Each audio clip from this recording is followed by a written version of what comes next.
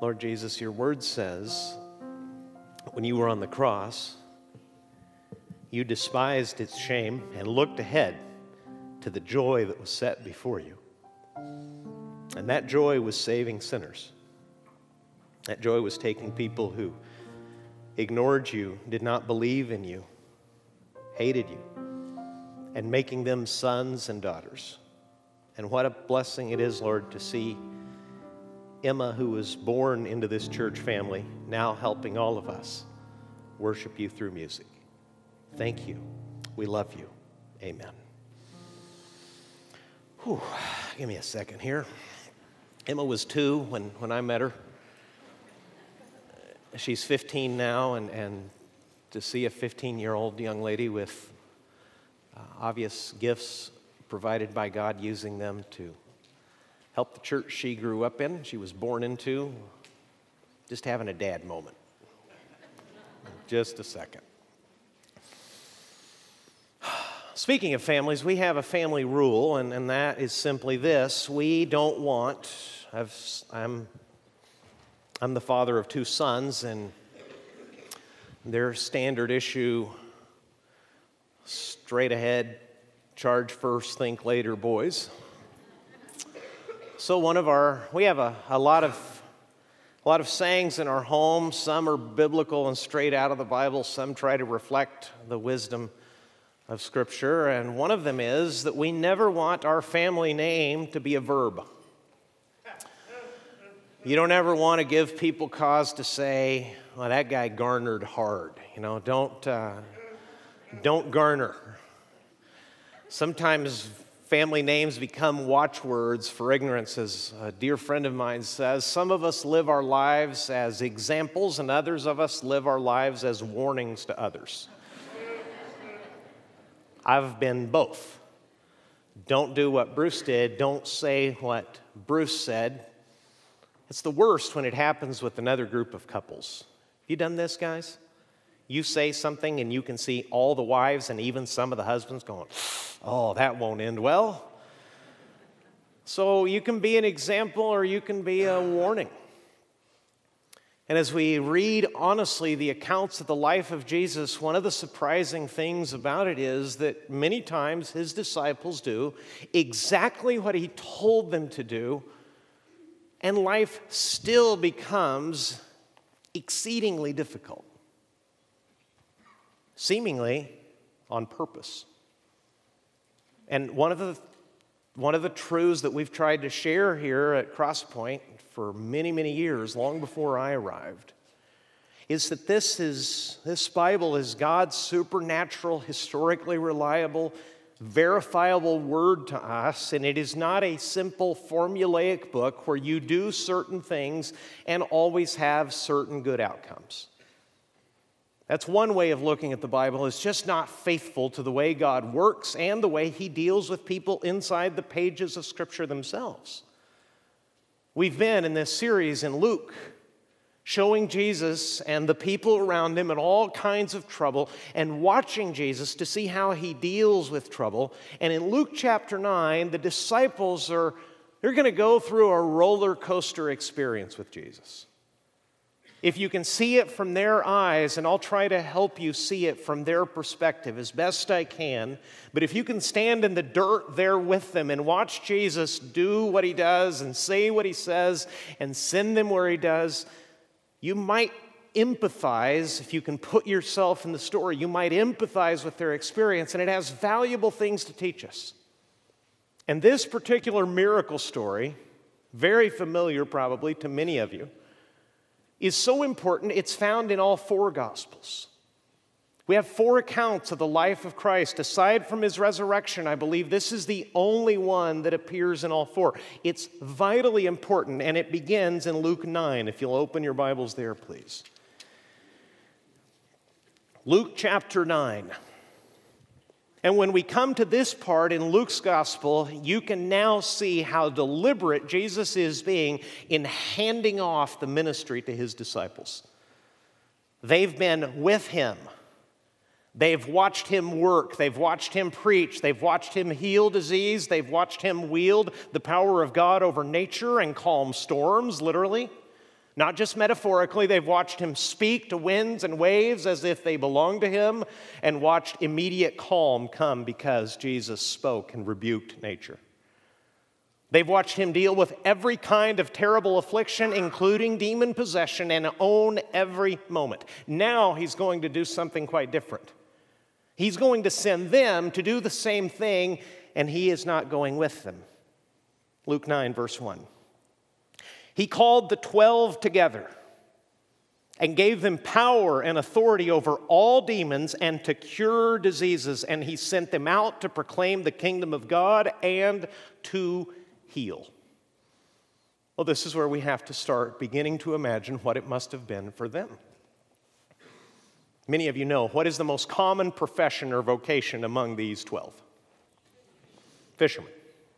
You've got a group of fishermen, you've got a tax collector who has sold his soul to the Roman Empire to collect taxes for the conquerors, keep more than his share to enrich himself. You've got another guy named Simon who you and I would call a freedom fighter. In other words, he would have hated the oppressors. He would have been apparently committed, if we don't know about Simon specifically, but the kind of people he ran with were committed to revolutionary violence. It's a motley crew. You've got simple commercial fishermen, one guy that betrayed his people, another people who's willing to die for them. You've just got a group of guys, in other words. They're ordinary people, and if you look carefully at what this says, Jesus now gives them power and authority over all demons and to cure diseases. He sends them out to proclaim the kingdom of God and to heal.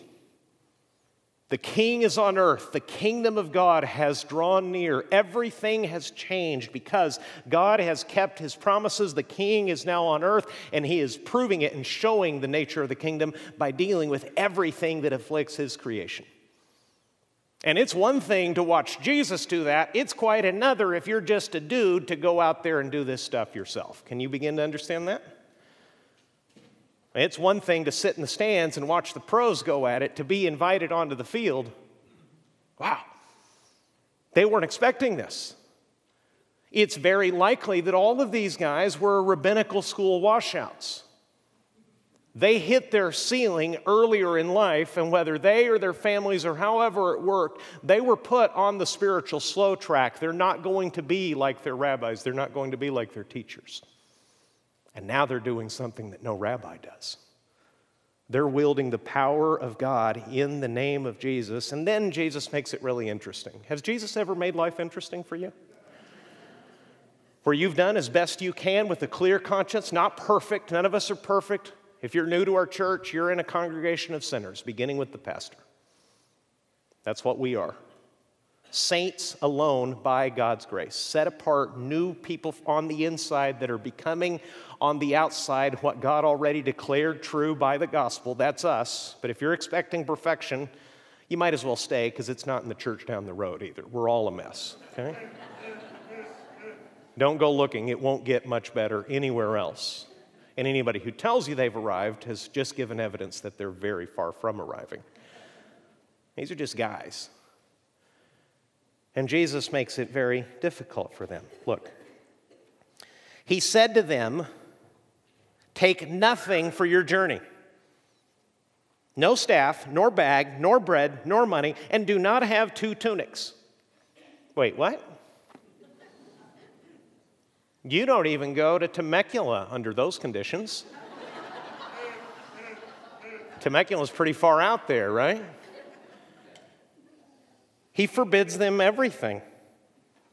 No staff, no bag, no bread, nor money, not even a change of clothes. Don't take anything with you.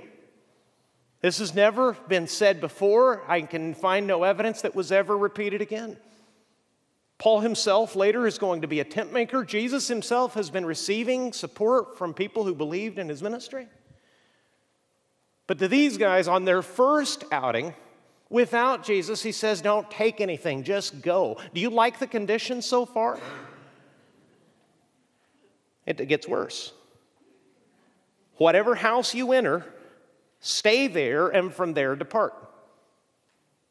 You understand what that means? You're going into all these villages. Where are they going to stay? Wherever they are welcomed. Motel 6 is not going to leave the light on for them. They are going to depend literally on the kindness of strangers to welcome them into a home, and Jesus says, don't hop from house to house. Wherever they welcome you, you stay there until the work is done, and once the work is done, then you leave. You stay with that family as long as necessary. How do you like those conditions? Benjamin Franklin had a saying, I believe, I can't remember if it was 3 or 4 days, but he said company and fish are alike, they stink after 3 days. Have you had that experience? When my wife and I were a young couple, we ended up in one of these, you gotta be kidding me, social situations where we welcomed an older couple into our home that we didn't know. They were friends of friends. And they were going to move from them staying in the area to them staying in our little apartment. And as I'm helping this older guy get an astonishing amount of luggage out of his car and into my house, I thought, how can I ask this politely? I said, how long are you able to stay with us? It's pretty good, right? So much nicer than when are you leaving, right? I've been on the other side of this too. I've had family put my luggage in the car and start the engine while we're still talking. So I understand it from both sides. But he said, wife and I are retired. We love this area. We're in no hurry. Oh, man. Well, first century hospitality is different. It's far more welcoming. The code of hospitality is far more rigid than ours, but this is still an awkward situation. Because what's the reciprocity in this arrangement? What can the disciples offer to their host, physically speaking? Nothing. You don't have any clothes? No. Bag? No. Bread? No. Money? I got nothing. I got me and the good news of the kingdom. That's it.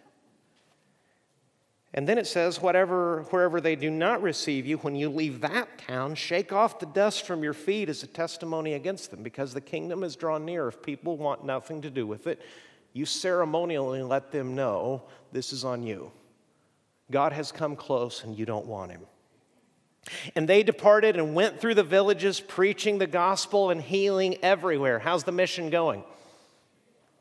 Pretty well. Then Luke moves the scene to the palace. And like the masterful writer he is, this is the inspired word of God. This is what God wanted you to know through Luke, but he worked, humanly speaking, through a brilliant writer. And he moves the scene to the palace of a wicked man. It says, now Herod the Tetrarch heard about all that was happening, and he was perplexed because it was said by some that John had been raised from the dead, by some that Elijah had appeared, and by others that one of the prophets of old had risen. Here's what a wicked man Herod was. Herod said, John I beheaded, but who is this about whom I hear such things? And he sought to see him. And Luke's going to leave that on the back burner to show you something later. But that's not where the action is right now. The action is with these disciples. On their return, the apostles, and that literally means, if you want to make a note of it in your Bible, apostle literally means someone who is sent. Okay, this is an elite group from Jesus, near Jesus, eyewitnesses to his life, sent on his behalf. On their return, these sent men, these apostles, told him all that they had done. And he took them and withdrew apart to a town called Bethsaida. Jesus is now debriefing, and they're decompressing. Because what must it have been like for ordinary men to meet demon-possessed men and command them and watch spirits come out? You're a fisherman, you didn't sign up for this, right? It never once in your life occurred to you that maybe someday you would be an exorcist. Or that you would preach with the same authority that Jesus did, that brought the kingdom of God close so that people could make up their minds about God keeping his promises. They've done it all. And they come back and they tell Jesus all about it. So maybe your company has an after-action report or some kind of debrief where you talk about what went right and what went wrong. Nothing went wrong. This was a home run. It was a tremendous success, except for this. Luke's storytelling is very brief. It's very lean. But you can imagine how exhausted they were. Being in these conditions, never a moment of ease, staying with strangers and leaving that house to battle disease and sin and death in the lives of the people all around them, who as soon as this word spreads, guess what? They're coming. You don't have to look at your schedule. They're coming to you. Mark's account of this same story says the pace was so frantic that they didn't even have time to eat. You ever work so hard that you couldn't eat? Not very often for me. I can find 5 minutes, believe me. That protein bar is your friend, okay? A piece of bread will keep you going. Jesus takes the disciples aside. He tries to take them to a desolate place, and then the crowds. When the crowds learned it, they followed him. Here's some bad news if you're a worn-out disciple. And he welcomed them and spoke to them of the kingdom of God and cured those who had need of healing. You imagine their emotions? For one thing, they're like kids who are very excited to tell dad how well they did.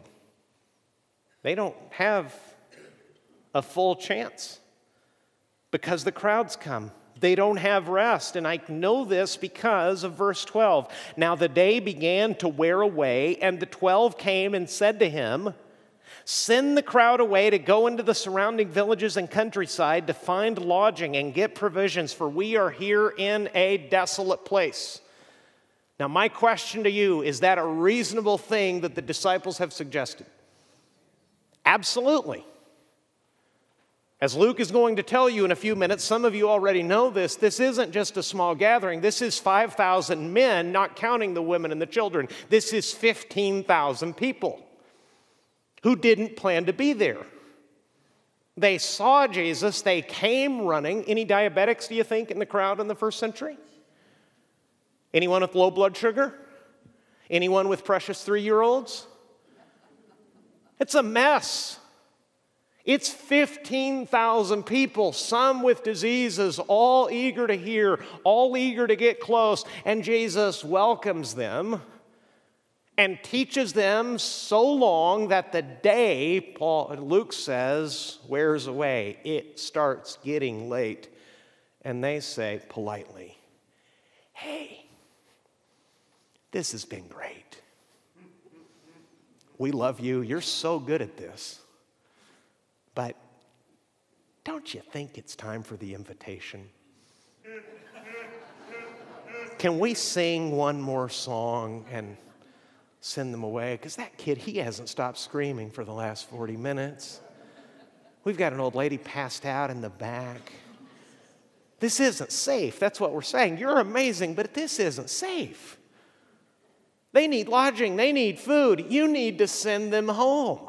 And Jesus, as Jesus is prone to do, makes it harder. He said to them, you give them something to eat. Come on. Now, this is a Bible story, and if you read this as mere entertainment or a fiction, you'll miss the point. Jesus makes it very, very difficult sometimes to serve him. Have you noticed? They're doing everything right. They're not out on their own mission. They're under his command, under his authority. They're doing everything he tells them to do, and this still is very, very difficult. I'm not talking about you launching out on your own and suffering the understandable consequences. That's predictable. God has set things in order in the universe, and God himself personally deals with foolishness to make sin and foolishness so painful that you come back to him. But I'm not talking about that. One of my very favorite proverbs says, when a man's folly brings his way to ruin, his heart rages against the Lord. In other words, people behave like fools, and then when life comes crashing in, they're mad at God. Not talking about that. I'm talking about doing everything that Jesus said and doing it well, so much so that it was successful and it was blessed, and it's still very hard, and he still puts you in an impossible position. In this story, the reasonable people are the disciples. Is Jesus being reasonable in telling 12 guys to feed 5,000 men plus the women and the kids? Why don't they have anything to offer them? Remember, he said, you can't have any bread for yourself. Now you've got this massive crowd, and he says, oh, it's late, you're right, they should be tired, they must be hungry. You feed them. Come on. Can you envision 15,000 people? If we put 15,000 people on this campus, there's 5 acres here. What do you think that would look like? We'd be overwhelmed. The fire department would rightfully come along and say, slowly, calmly, everybody leave. Get out. And Pastor, we want to talk to you for just a second. What are you doing? It's not a good situation. And they know it's not good. I hear the pushback, the frustration, the impatience in their voice. They said, we have no more than 5 loaves and 2 fish. Luke doesn't tell you where they got them. Another account does. A boy has that. And listen to the sarcasm. There's a little pushback here. Unless we are to go and buy food for all these people. Why can't they buy food for all these people? Jesus wouldn't let them have any money. And what they're trying to do is get him to wake up to reality. Have you ever talked to God about how it really is?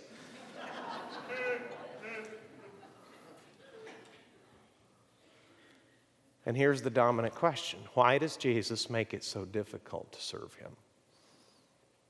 Because this is on purpose. He set the conditions. They're doing everything right, and it is still exceedingly difficult. For there were about 5,000 men, and he said to his disciples, have them sit down in groups of about 50 each. Hey, how long did that take? 12 guys fanning out among 15 to 20,000 saying, everybody sit down.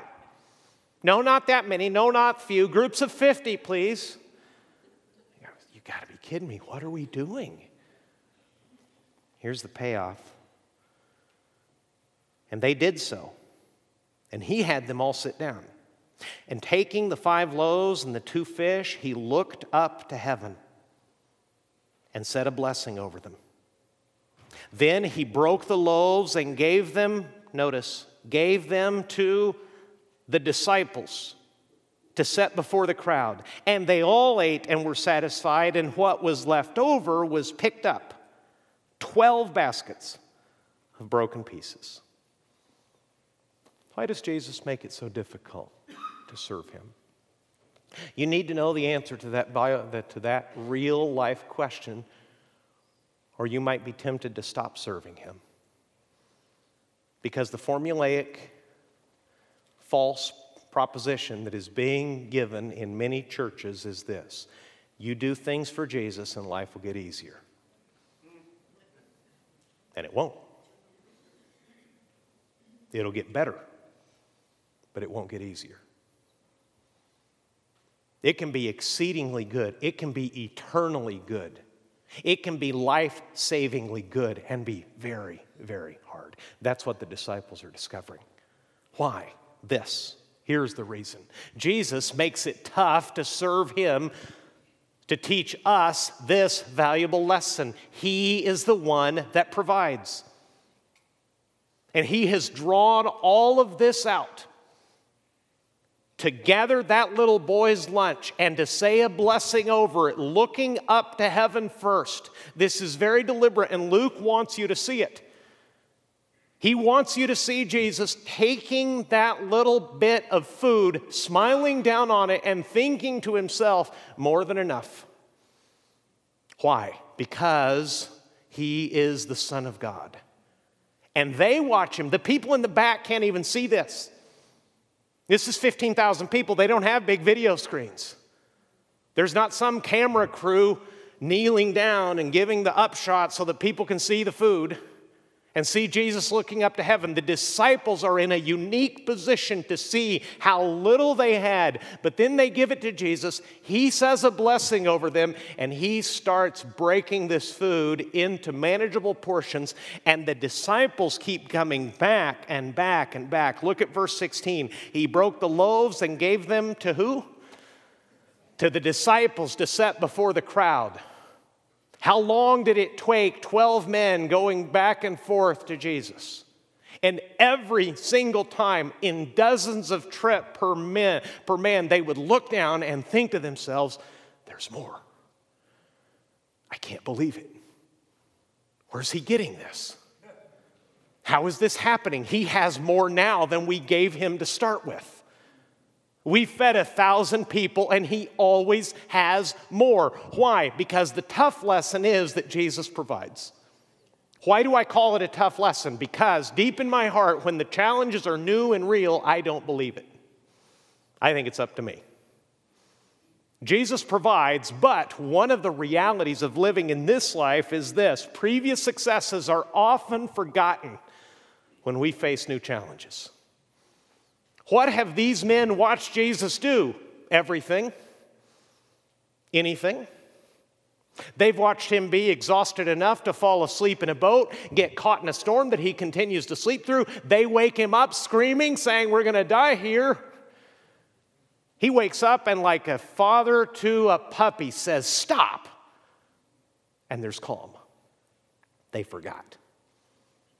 They've seen him deal with demon-possessed men. In fact, one so demon-possessed, he called himself Legion and said, there are many of us here. And before it was over, Jesus in short order had him, Luke says, clothed and in his right mind.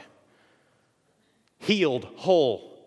What happened? In the new challenge, in the new crisis, they forgot who Jesus was and what he could do. And that is chronically the trouble with those of us who are his disciples.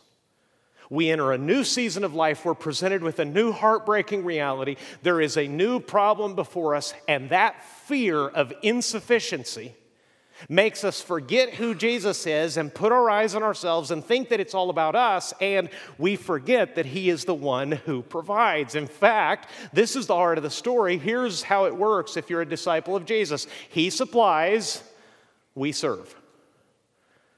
If you get that backwards, you'll ruin your life. See, here's why, and we've tried hard as best we can, with only moderate success so far, to convince every disciple at Crosspoint that Jesus has work for you to do. And it may never be on this stage. In fact, for most of you, it won't be. There's only so many people who fit up here. It's a small stage. And this is only a few hours of our life together as a church family. But if you know Jesus, in other words, if you believe that Jesus died for your sins and rose from the grave to give you eternal life, and wrote your name down in heaven so that you are now no longer just his creation, you are his specially redeemed child, he has work for you to do. At home, in your marriage, at home with your children, in the singleness that you find yourself in, whether you're enjoying it or not, in your old age, in your retirement, in the beginning of your career with all of those pressures and the kids who won't sleep and you're sleep deprived chronically, in all seasons of life, if Jesus has you as his disciple still on earth, he has work for you to do, and too many people don't engage that work because they look at the little bit they have and they say, I can't do it. And you know what Jesus would say? You're right. You're not the point. You can't do it. I can. Get in line. He'll supply. You'll serve. You'll serve with his strength. You'll serve under his direction. The little bit that you have will be enough. The little you have can accomplish his will if only you will put it in his hands. That's why he had them gather up the little bit of food. He wanted them conscious of how little they started with, and then he wanted to watch them work their way through the crowd. Perhaps this took 2 hours. And at the end, he says, let's pick up everything that's left. We won't litter. Pick up everything that remains. Did you notice how much was left? 12 baskets. What's the point? One per man. And the fishermen stood there beside each other, saying, I have more in my hands as a leftover than we started with, and so does every man with me. If churches could take their eyes off the stage and understand that the stage, the pulpit,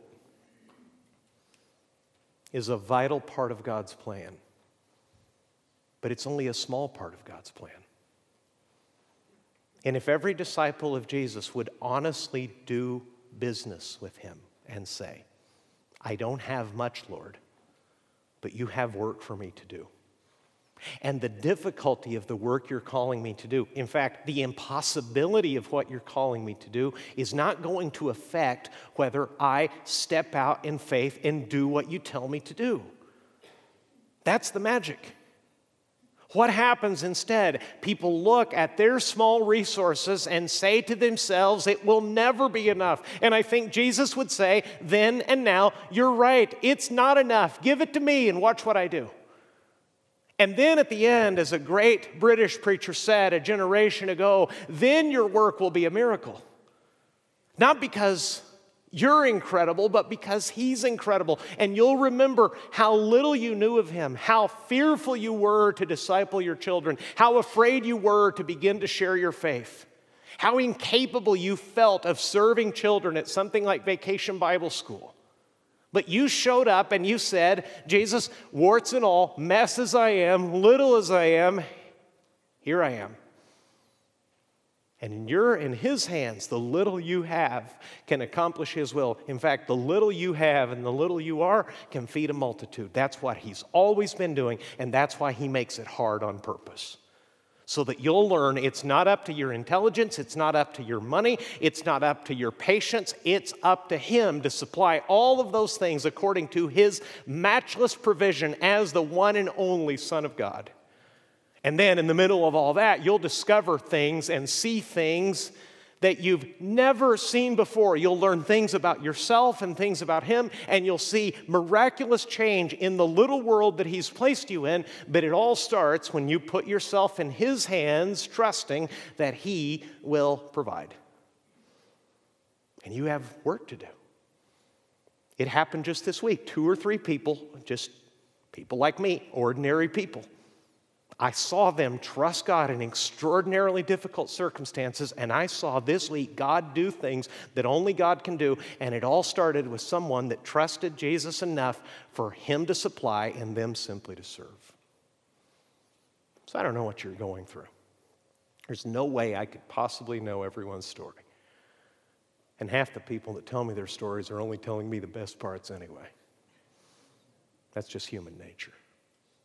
But Jesus, who knows everything and who loves you enough to have died on the cross for your sins and endured God's just wrath in your place, his invitation to you is, trust me. Give it all to me. Don't worry about the supply. I'll take care of that. You serve and watch me provide. Let's pray together.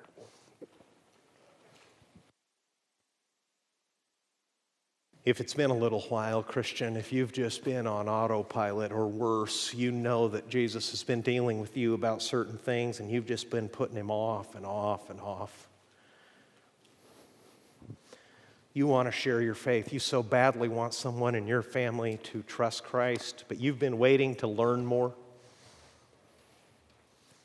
You've been waiting to know how to answer all the questions they might throw at you.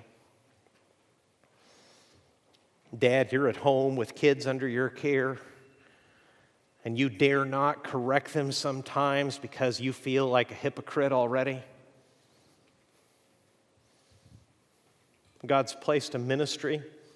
Might be known to the church. It might just be your act of service to God, but God's put something on your heart, and you've been holding back because you look at yourself and you say, I can't do it. I'm not enough. I'm not smart enough. I don't have the time. I don't have the money.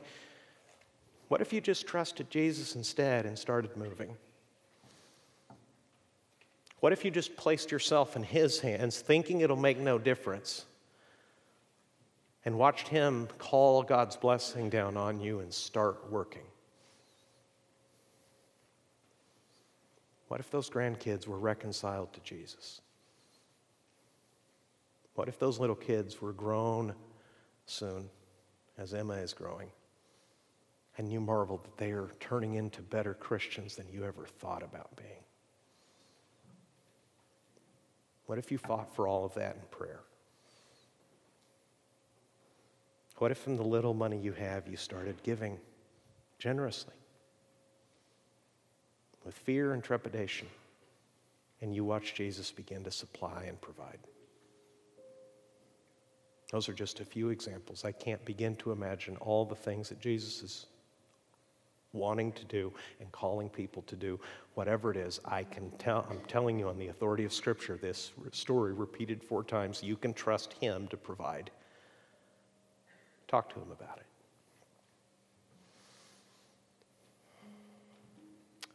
Lord Jesus, too many times I've found myself in the position of the disciples, looking at myself, resources that you've placed in my hands, saying it'll never be enough. And every time I've trusted you, you've done exactly what you did in this story. You showed up and you provided, you supplied. Lord, there are souls that will be saved, families that will be raised, character that will be transformed, old, terrible habits that will be broken. If only your children, if only the people you saved will trust you now. Give us the grace to do that. Give us the grace to trust you, put ourselves in your hands and get started. And this offering is part of that. It's just one expression of our trust in you. We collectively take from what you have supplied. We give a generous portion of everything you gave. We give a portion of it back. And from it, it is enough. Lord, bless, encourage, teach, and do what you do, Jesus. Provide as we trust you. In your name I pray. Amen.